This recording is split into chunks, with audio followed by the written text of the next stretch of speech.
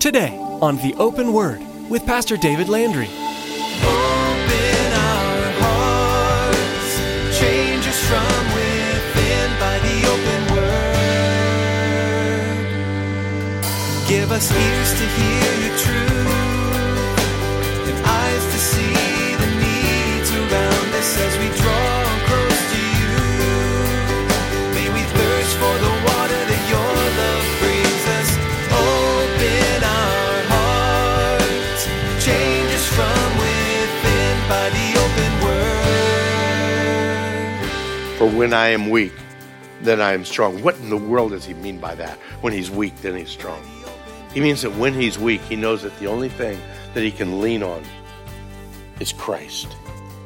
And beloved, when you and I can come to that understanding in our life, when we can walk in that in a consistent way of understanding that, man, in me, I'm going to mess this up.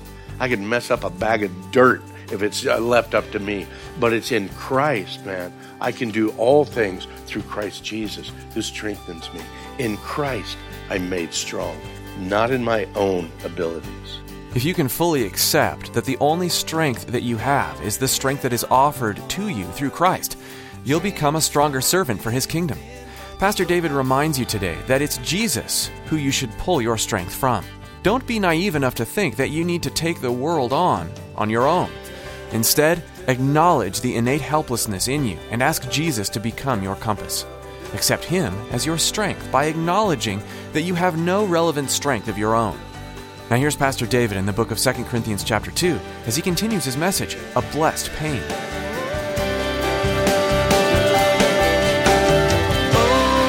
our hearts, change us from within by the open word.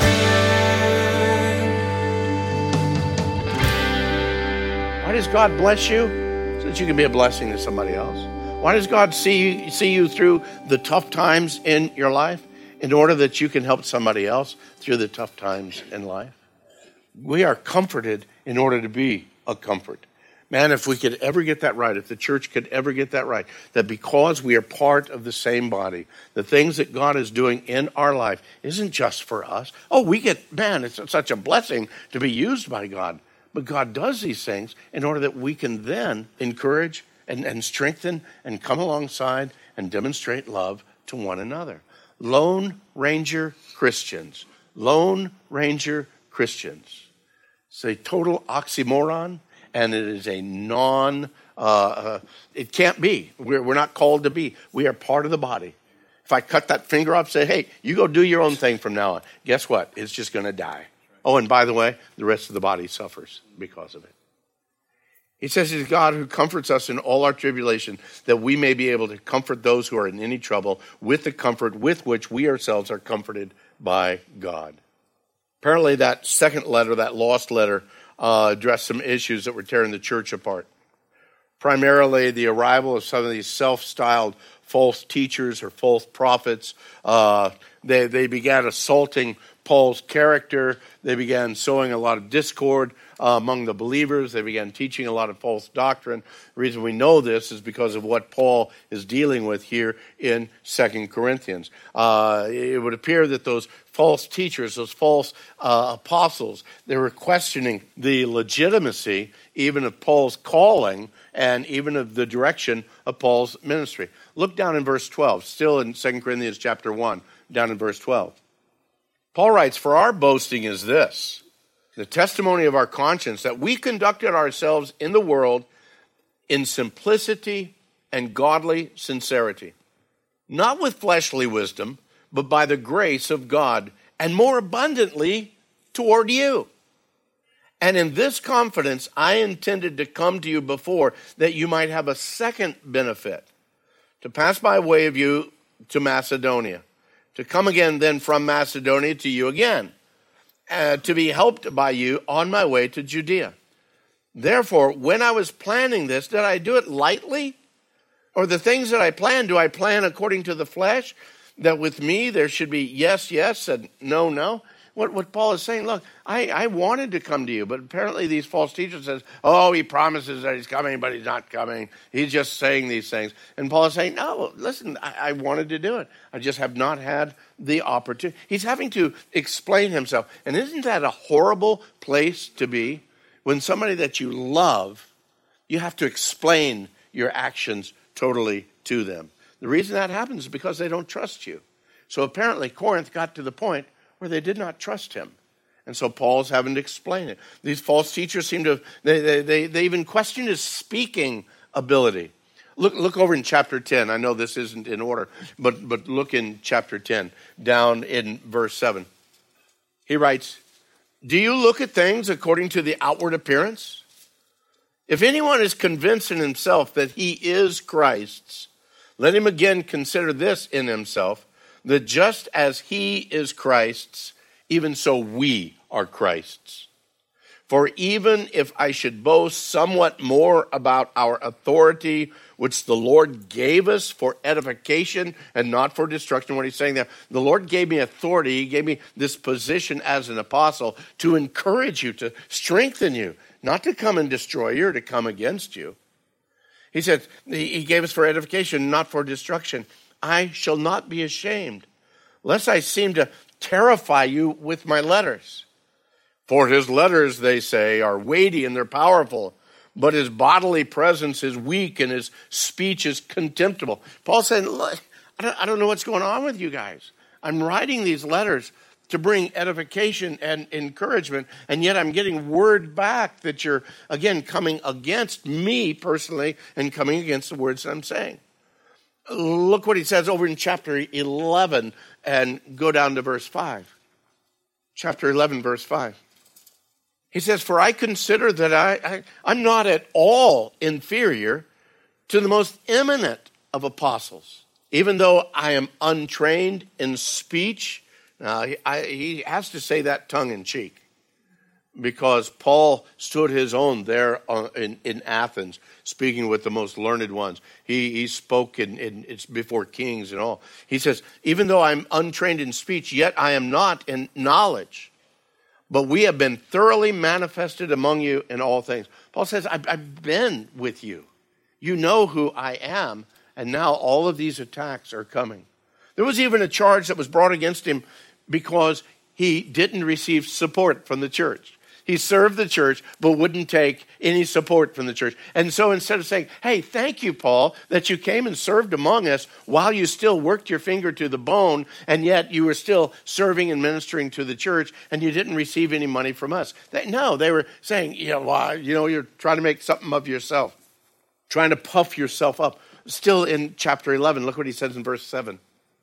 Did I commit sin in humbling myself that you might be exalted because I preached the gospel of God to you free of charge? I robbed other churches. There's that tongue-in-cheek thing again. I robbed other churches. I took wages from them in order that I might minister to you. And when I was present with you and in need, I was a burden to no one. For what I lacked, oh, by the way, the church over in Macedonia took care of, even when I'm ministering to you.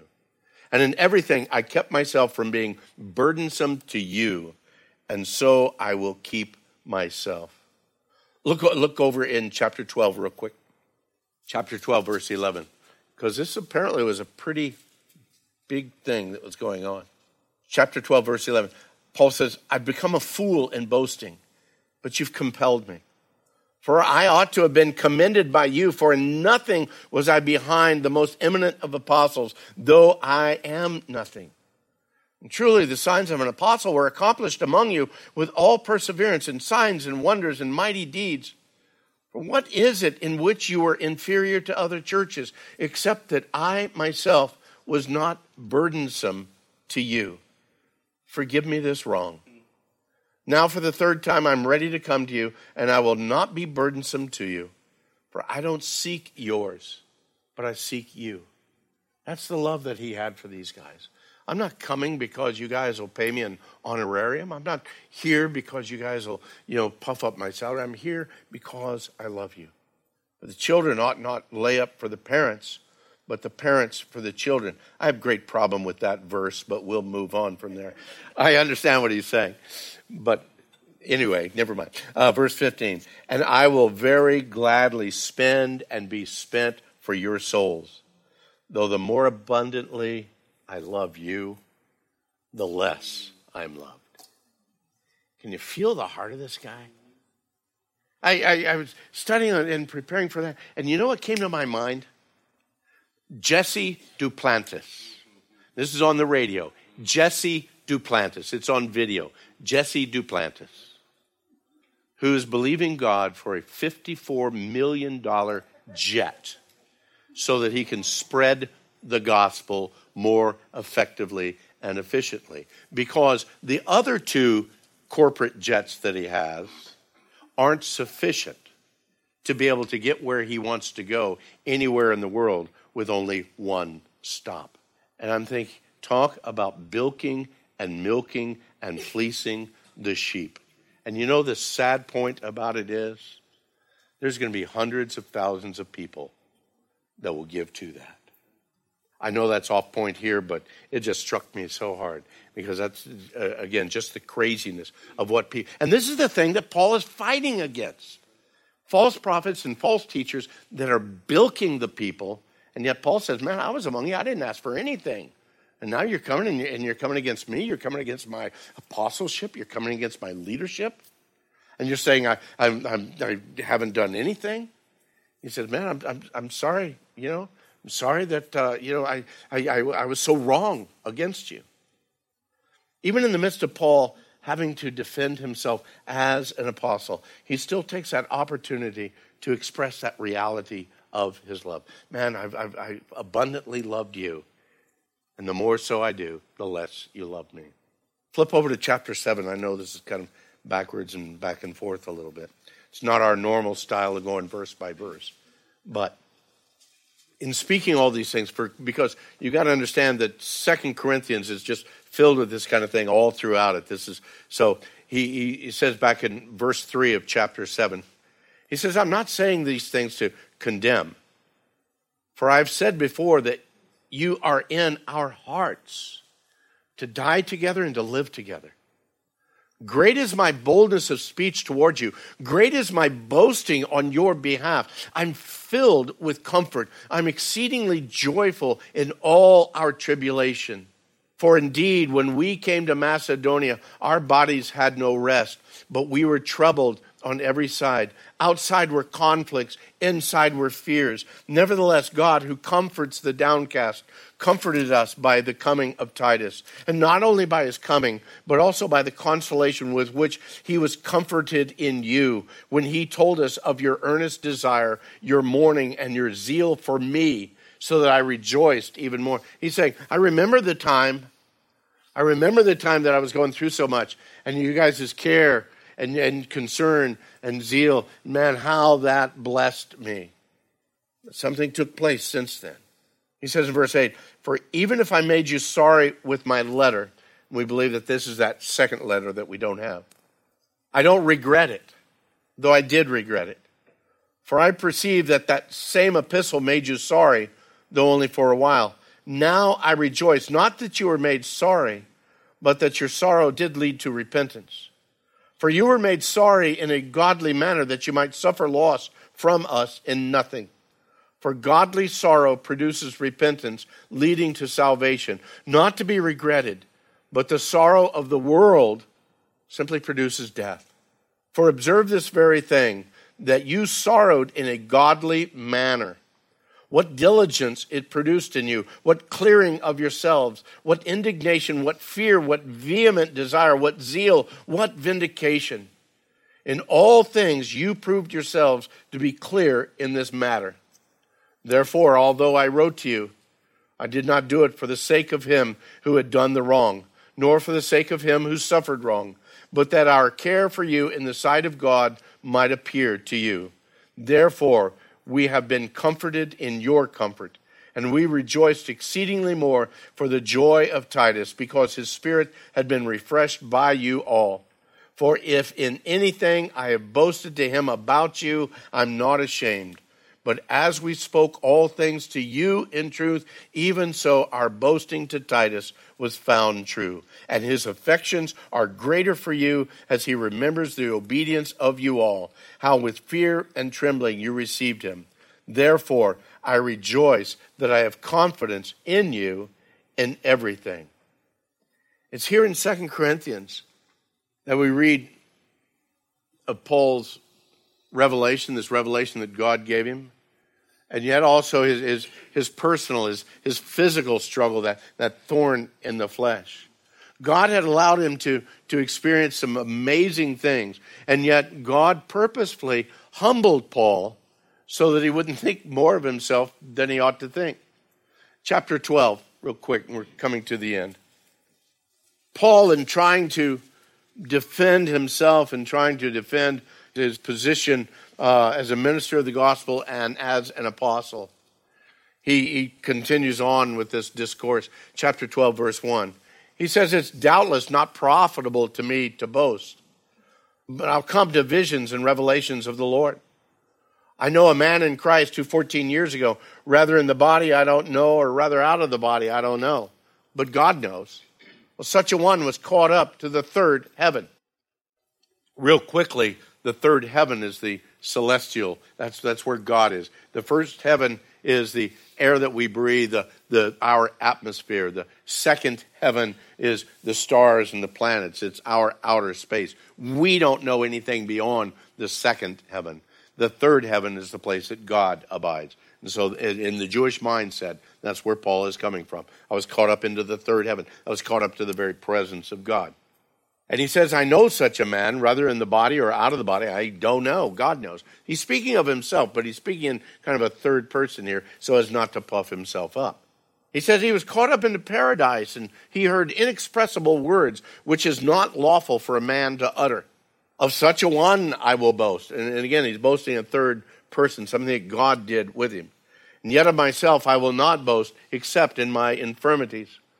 For though I may desire to boast, I will not be a fool, for I will speak the truth. But I refrain, lest anyone should think of me above what he sees me to be or to hear from me. And lest I should be exalted above measure by the abundance of those revelations, a thorn in the flesh was given to me, a messenger of Satan to buffet me, lest I be exalted above measure. Concerning this thing, I pleaded with the Lord 3 times that it might depart from me. And he said to me, my grace is sufficient for you, for my strength is made perfect in weakness. Paul says, man, I've got whatever this thing is, and we can speculate all day, but you're out of time.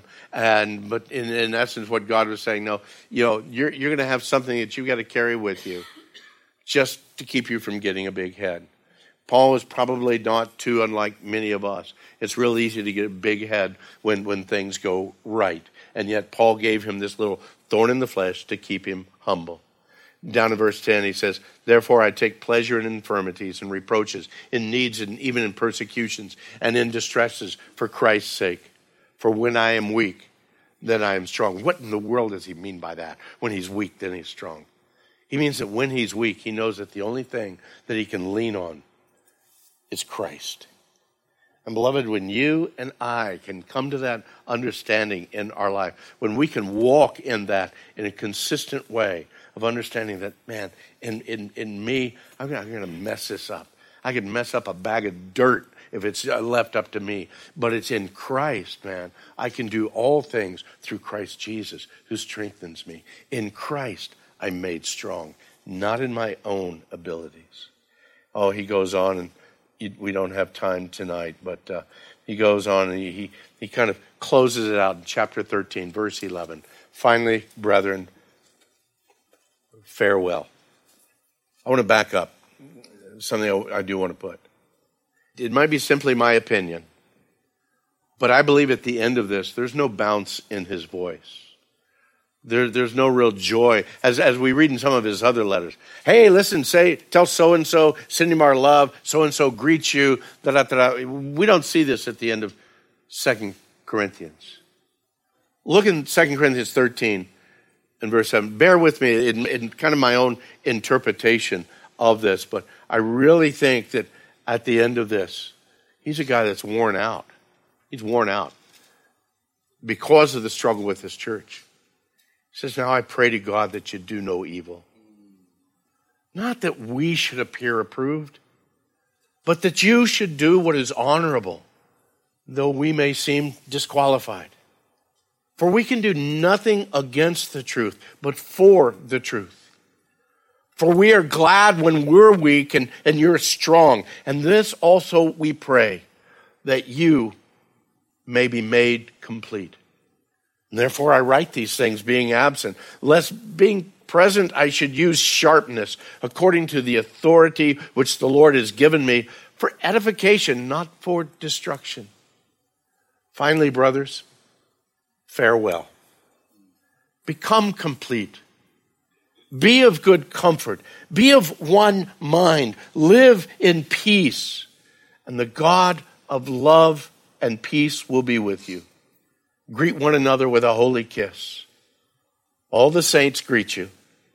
The grace of the Lord Jesus Christ and the love of God and the communion of the Holy Spirit be with you all. Amen. You've dealt with people, so have I, where you extend your love, and there's just no reciprocation. You don't extend your love for reciprocation. That's not how true love works. True love is we love, regardless of whether we're loved back or not. We love the unlovely. We love the ungrateful. We love because Christ loved us. But we've dealt with people that man, you love, you want to help, you want to work with, you want to be a part of their life, and yet they push that off. And you know that emptiness of feeling that you feel in that. It's kind of like, well, Lord, man, we've done all we can. We've stretched out all we could, and they're not receiving it. I think that's one of the reasons, too, why Paul says, as far as it be upon you, live at peace with all men. Because there's some people we're just not going to be able to live with peace with. But that whole idea of extending love and to have that just dropped or pushed away or ignored, it leaves a hurt feeling. And when I read 2 Corinthians, I read a brother in Christ who has demonstrated an abundance of love for these people. And yet it seems like, man, why do I always have to come back and defend myself? Why do I always have to come back and explain things to you?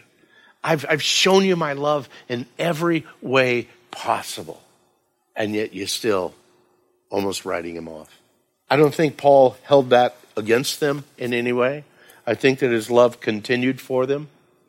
And I think that his love would continue for them. That's one of the reasons Paul allowed himself to go through everything that he did. We didn't go through it tonight, but he talks about it again, being shipwrecked and beaten and all kinds of things for the sake of the gospel. Because you see, Paul didn't love for the reciprocation of man. Paul loved because Christ loved him first. Even in his wickedness, even in his disdain for Christians and for Christ, God loved him enough to stop him and show himself to him. That our lives would be that kind of a demonstration to the world around us. That we could love even the unlovely, and even when it's not reciprocated, even when it's not pushed back, that we just continue to love.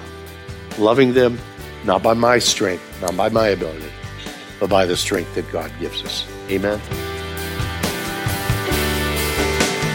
Open our hearts, change us from within by the open word. Have you noticed a theme weaving its way through Pastor David's messages, and really through the Bible? That theme is salvation. It's Jesus.